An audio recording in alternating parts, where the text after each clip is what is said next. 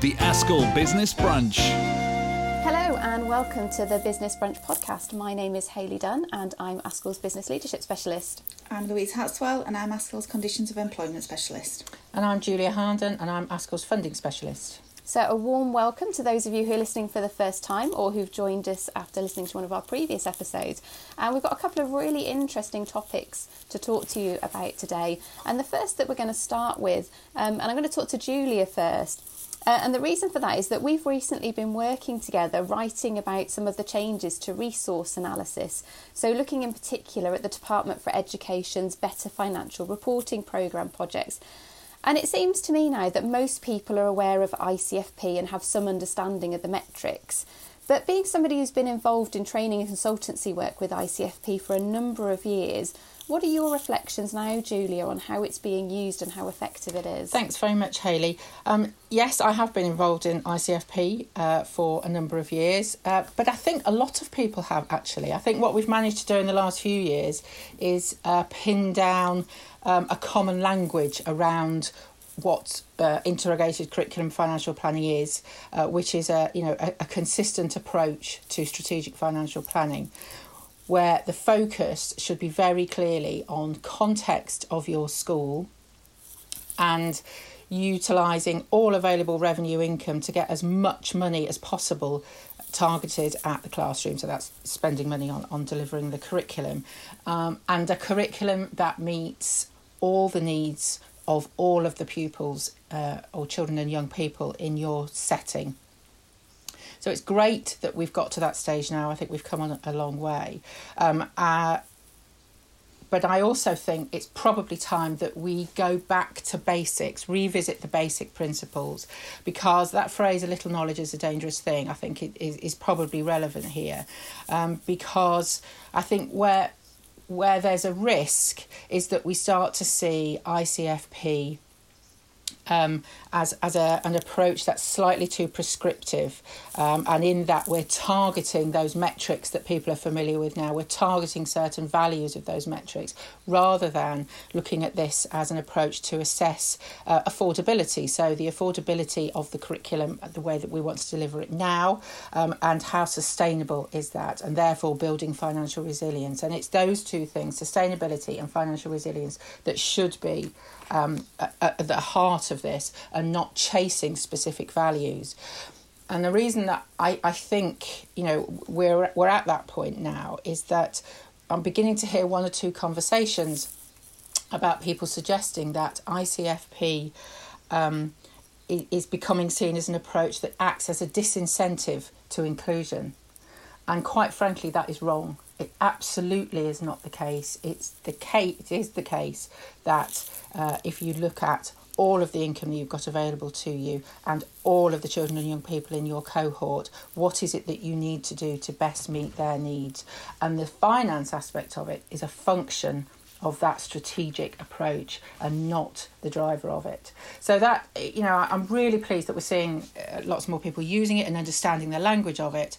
But I just think we've got to check that emerging issue of this, as I say, being seen as an approach that acts as a disincentive, because that is absolutely not the case, and we need to make sure that message is very clear. It's about meeting the needs of all your pupils. I think it's one of those things, Julia. I mean, I've had the pleasure of listening to you and your colleague Sam Ellis, who's also a big authority on ICFP, talk about this a number of times. And the one thing that I always take away, and I always have in my head when I'm thinking about ICFP, is that context is absolutely vital important. Whatever analysis that you're doing, come back to what is your context, like what's the demographic of your school, and thinking about this as a rounded approach. And I think another thing that I took away is just how important that it isn't that it's, say, the timetable of doing this in isolation, that it's part of a leadership conversation, that you've got the finance person and you've got the curriculum person working closely together to understand the needs of the pupils, to understand the needs of the curriculum, the breadth of the curriculum, and sort of the vision and the values for where the school or the trust is going as well. Because I think one of the things that I saw you present on recently was about how you can use this in trusts as well, that this isn't just for schools. And I think also some exciting developments for how this may be used for special schools in the future as well. And I think inclusion is such a vital, important part of that. Absolutely right, and I'm very glad you mentioned Sam there, because Sam Ellis, I mean, he has been using this as an approach when he was in school sort of decades ago, and has developed a lot of the resources that ASCL use, and a lot of the resources that are available on DFE website as well. So there's lots of help out there, free to use, and I would, advise anyone that's new to this to start by going to DFE and looking at the DFE website, gov.uk, and looking at the ICFP resources and reading about it to get a proper understanding of what this is about. Context is everything, as you quite rightly say, and language, and the points that you make there very well, Hayley, about these conversations that go on between curriculum leads and finance leads. We're able to do that because we've got to this stage of a common language. So context and common language, neither of those are about numbers or money, but they're absolutely essential to this as an approach. I completely agree there, Julia. And as you know, I've recently become a governor at a primary school, a maintained primary school, and I've recently taken over as the chair of the Finance and Resource Committee. So recently I've been working on the school's financial value standard that maintained schools have to fill in each year. And the ICFP now has become an integral part of that. So we're seeing it not just as an approach within the education sector, but also as a policy line as well from the government. Because I feel fortunate that I've had that experience and that exposure to ICFP to understand elements of the metrics and what it's telling us. But it's one of those things that isn't necessarily that governors are going to have that experience. I think definitely those within schools and trusts who are working in finance or curriculum are going to understand it. But part of that language now and part of that development, I think, is us as those being school leaders, is helping to develop that language and that understanding, so that you don't make rash decisions or read something into it that isn't there, because it is a set of metrics and it can be interpreted in different ways. Absolutely right. And don't be fearful of this as a process, and don't overcomplicate it. It isn't a complicated process. It is, at the highest level, it's about taking account of all of the available revenue that you have. What can you do with that in terms of delivering a sustainable curriculum and providing safe buildings, sufficient support staff, sufficient IT and curriculum resources? Just really break it down. If people care to look at a lot of the advice that's out there free to use, it's there to it. So don't be fearful of it and don't overcomplicate it. And I think there's some really interesting developments as part of that DFE programme that we're staying closely aligned with. And if listeners do want to know more about this, we're doing a leader article for the summer edition where we're going to be looking at a couple of other elements of the programme. So we're going to be looking at the View My Financial Insight tool, and we're also going to be looking at the alignment of the chart of accounts and the automation processes. So talking about those in a little bit more detail for anybody that's interested in that.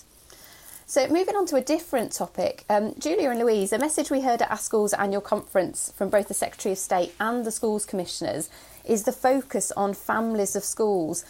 But what do you think that means in practice, and are there any sort of unintended consequences that we should be thinking about? I think having worked in Catholic schools previously, that families of schools was quite a big thing for Catholic voluntary aided and voluntary academies as well.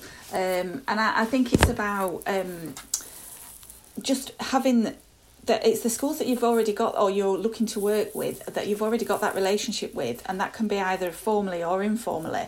And lots of schools now have become academies and moved into multi-academy trusts, but there are other options. I think it's just about looking at those arrangements that you've already got, you know, where collaboration's working really well. But if you're not doing something like that, starting to look at where those opportunities arise and which, you know, whether it's locally schools, there's actually opportunity now, as we've seen over the last 12, 14 months, to actually collaborate with other schools nationally. You know, the distance really is not the kind of same barrier that it was before. So where you can collaborate, you know, across the country rather than just within your local authority or immediate area. So I think it's about looking at where the opportunities are and how they can be arranged, and you know, what kind of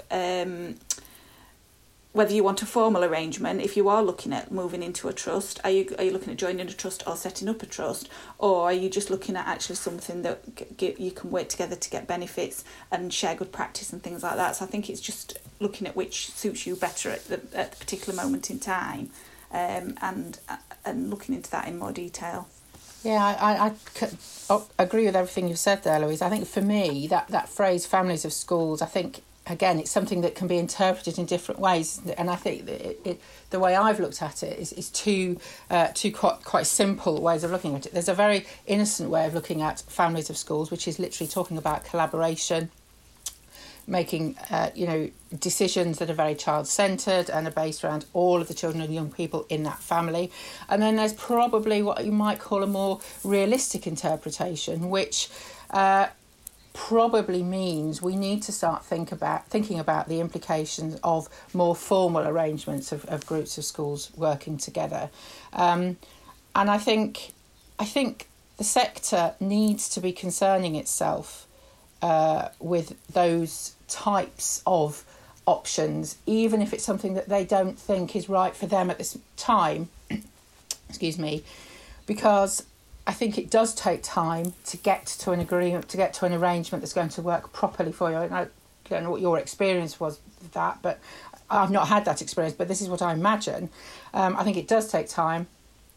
And I think all leaders need to be conscious that, you know, if, depending on policy from the centre, you never want to be put in a position where you feel, and I use, you know, the phrase done to, do you? You want to be in control, which is why I think we all need to be thinking about this now, even if it's something that we don't want to rush into or may never do, but at least be able to hold a conversation, think about the implications of things like centralisation. And I think the starting point for any of those conversations is being very clear about what your organisational culture is, a level of transparency and understanding how well that organisational culture is embedded in your school. So it's very clear for everyone to understand, how they feel about levels of responsibility, about all the children or everyone's responsibility, or whether, you know, my responsibility is the children in my school now. So I think they're the sorts of things that I would be wanting to talk about, even if, you know, if I was in a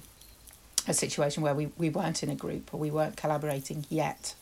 I think you're right, Julia, and I think looking at how you overcome some of those barriers, looking at how you do effectively work together, looking at the frameworks, how you make decisions, how you delegate, all of those elements are so essential.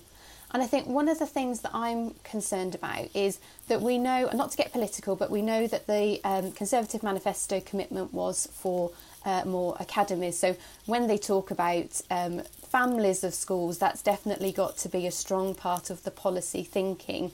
Now, I would hope from the steers that we've given and the representation that our school's given is that it's going to be done, these sort of things will be done in a much more thoughtful way, and it won't be through a forced academisation. I would hope that lessons have been learned from some of the previous decision making to do this in a way of working with the sector rather than enforcing it on the sector. But I think one of the things that I'm concerned about is the pace of growth. And one of the analogies that I like to use is there's a fantastic book called The Virgin Banker, written by Jane Ann Gadier, who was part of the Virgin Group, and she talks about the RBS downfall, and she talks about things like that they grew too big, too fast, and management lost control. The growth was built on a foundation of sand, so there wasn't enough capital to support the infrastructure, a lack of diversity at the top of the organisation, and an unhealthy environment. So I think those 4 elements, I can see some synergies with thinking about how we grow and develop the sector within education to do it in a safe way. And I'm not particularly for or against academisation, but I'm very pro supporting schools that need support, those that perhaps have financial difficulties, those that are struggling to recruit the teachers that they need to develop the subjects, those that are trying to develop their professional development side to develop their staff. Because what I don't think that particularly the academisation agenda is going to facilitate or to sort is, for example, schools who are on the coast who really struggle to retain particular subject teachers, or schools in really heavily deprived areas where they struggle to recruit because people aren't sure that they can teach in that type of environment. It's not going to address some of the safeguarding concerns that we've seen emerging. So I think in how we do it, it's got to be done in a really safe way, but not think that it's going to fix everything within education, because Julia, you know from your work that there's fundamental issues with funding, and Louise, you know from your work that there's fundamental issues with recruitment and retention and some of the work that streams that those things that we're doing. So I think I just want to see growth and development in a really safe way. And I've seen collaboration work really well. We worked in the area that I was as a cluster of schools. So whether that was doing sports events together, whether it was sharing curriculum resources, or whether it was us as a group of business leaders working together on certain projects, it was fantastic. It brought some wonderful positives and some developments and really helped the children and young people that we were there to serve. But I think as we formalise these things, it's got to be done in a really safe, proactive way, so that, and I think one of the biggest things to get over is recognising that you're moving from being a single organisation into a group of an organisation. And I think sometimes that can feel quite scary. And having worked in those type of organisations, there's a lot that we can do as leaders and how we set these frameworks up to help everybody on that journey. I completely agree, and I think those that choose not to engage in at least in the thinking of these ideas around what families of schools might mean, even at the margins, just literally having conversations at leadership level. I think they're the schools that are going to be at the biggest risk potentially of being forced into some sort of collaboration, or having to go down a route that everyone is not, everyone isn't engaged and everyone hasn't got buy-in, and that's going to be so important. So I think for the reasons that you explained, the pace of change is hugely important, isn't it? I agree, and I think also thinking about how it's interacting with other policies as well. We've been in a bit of a season of consultations. I know I've been working on a couple recently, and I know you've been working on some. Thinking about, you were talking at the start, Julie, about inclusion. Do you have any thoughts on how this might impact on the SEND review? So the SEND review has been delayed several times, I think, for a variety of reasons. But we are expecting to hear some, to have some output from that soon, I think, in the summer term. And that will most likely be a green paper, so there'll be a consultation on a set of proposals around the review. But I think if, as we've already discussed, government focus is on families of schools, we can reasonably expect proposals that come out of the SEND review to reflect that. Quite how, of course, we don't know at the moment. But I think we also need to be mindful that probably nearly 2 years ago now, some colleagues will remember, there was a consultation about how mainstream schools utilise their notional SEN money, so this first 6,000 of support that you are required to provide. And we haven't had the outcome of that consultation yet.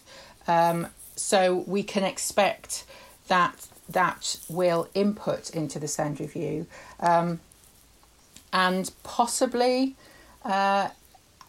reflect the idea of families of schools. How are schools going to best provide for pupils with SEND? Are there going to be some proposals around groups of schools working together? We don't know, but I think it's sensible to assume that it will reflect that policy line. And I think it's one of those things, Julie, obviously, when it comes to consultations, we work on those, and we also work with our school council members to develop our thinking and to develop our responses. But I also think it's really important that if it's something that you and your school or you and your trust feel really passionate about, that actually think about putting a consultation response in yourself. How are these proposals going to affect in your local or area or the reach of your organisation? Because putting your points across is really important, because the more people who are saying similar things, it will start to develop the thinking that actually perhaps a proposal, if they're hearing it from a number of different places, from representative bodies like ourselves, but also from individual schools or groups of schools, that it can start to shape the policy as well. Because the worst thing we can do if we've got a really strong feeling on something is not to share that and not to say that. Yeah, absolutely. And also, I think, try and link policy lines together in your consultation. So we've talked about curriculum-led planning. We've talked about the concerns around, being a disincentive to inclusivity. So if you're looking at responding to that consultation, government are very keen that all schools apply the principles of curriculum-led planning approach. So demonstrate, what the impact of your concerns by reflecting it in terms of, an ICFP approach. What is the sustainability opportunity of delivering necessary support to that group of pupils within the bounds of the budget that you are given, and the ICFP metrics that everybody is now aware of, and link those together. It's sort of I think that's really important. I think that's really good advice, and that's what we tend to do when we're sort of forming our policy responses, is often to talk to each other on policy responses, consultation responses that we might be working on, as to how is this working within your area, because each of us as specialists look after a specific area, and very often we find that some of these policies start to interlink, and we can start to see some of the things that connect them together, so that we can provide as broad and balanced response on behalf as members as we possibly can. So just thinking before we wrap up, what would your advice be to school leaders, and particularly to business leaders, in thinking about families of schools, thinking about the future? What would be your advice to them? I think I would say the more thinking that you can do now, the better the structure or the arrangements that you put in place.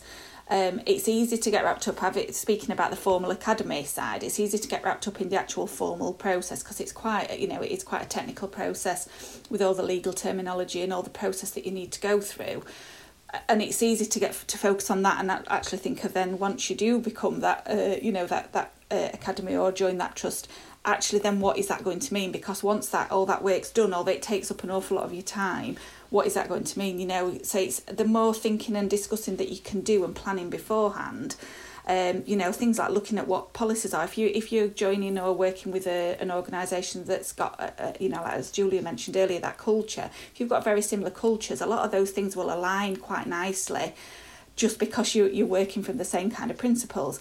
But if you've got two that are quite different, that's going to mean if you've got two sets of policies that you then will become one set of policies, how are you going to align those? So start thinking about those consequences that may come from that, but just really the more that you can do, and just, I suppose, like scenario planning. If we did this, with this school, what would this look like? You can do it for financial, you can do it on your staffing, what opportunities would this give us for staffing? Because it does give you those opportunities to employ staff in more creative ways.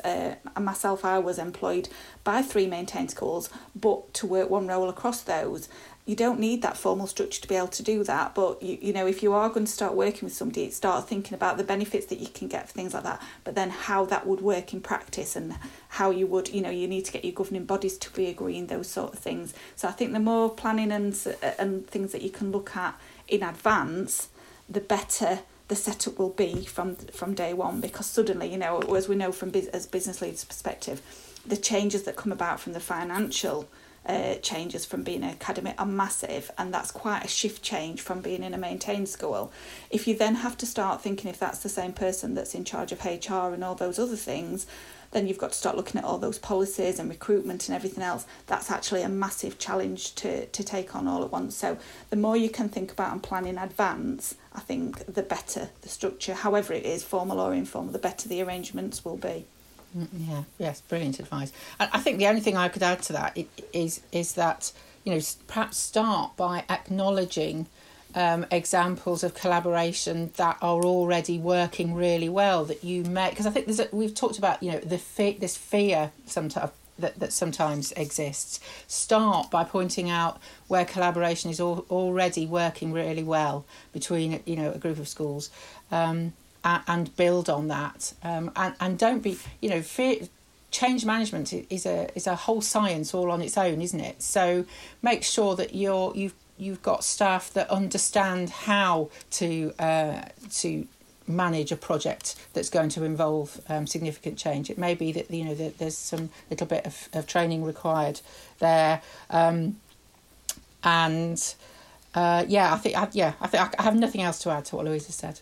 No, I think that's a great advice from both of you. I think I would just having made that transition from maintain to academy to see what it's like, completely agree with Louise's thoughts on aligning policies and how different the finance side of it is, and perhaps to talk to people who are in trust now, what it's like for them, what their role is like, because a bit like how a role is in a maintained school for a business leader, and it's different in lots of different contexts. It's exactly the same in different academy trusts, because we see that academies and federations have different structures. Some of them will have more on-site support, others will have gone for a more centralised or a regional hub approach, so very different in their thinking. And if you're one of those business leaders that's on a developing career journey, it's also, there's some wonderful opportunities out there as well for going along the steps and having opportunities to take new roles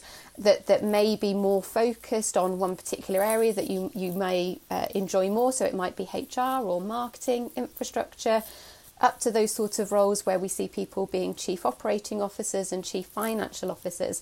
And if you haven't come across it, definitely have a look at the Academy's financial handbook if you're interested in the CFO type of role, because that explains some of the statutory and compliance side.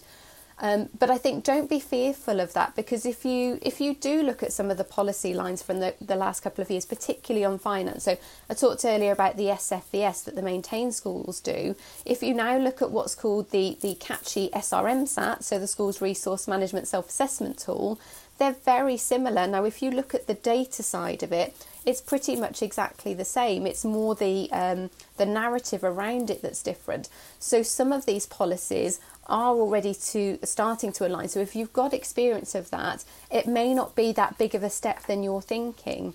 And when you're on that journey, you're not on your own as well. If you're an ASCL member, then we've got papers and guidance that can support you. And definitely a plug here for our Business Leaders Conference. Our annual Business Leaders Conference is happening in June, and we'll be talking about topics that are suitable for people working in all different types of schools, but we'll definitely have stuff in there for people who are developing their career. And just to think about some of the opportunities as well, and for thinking about not just what it means for your organisation, but what does it mean for you personally as a business leader?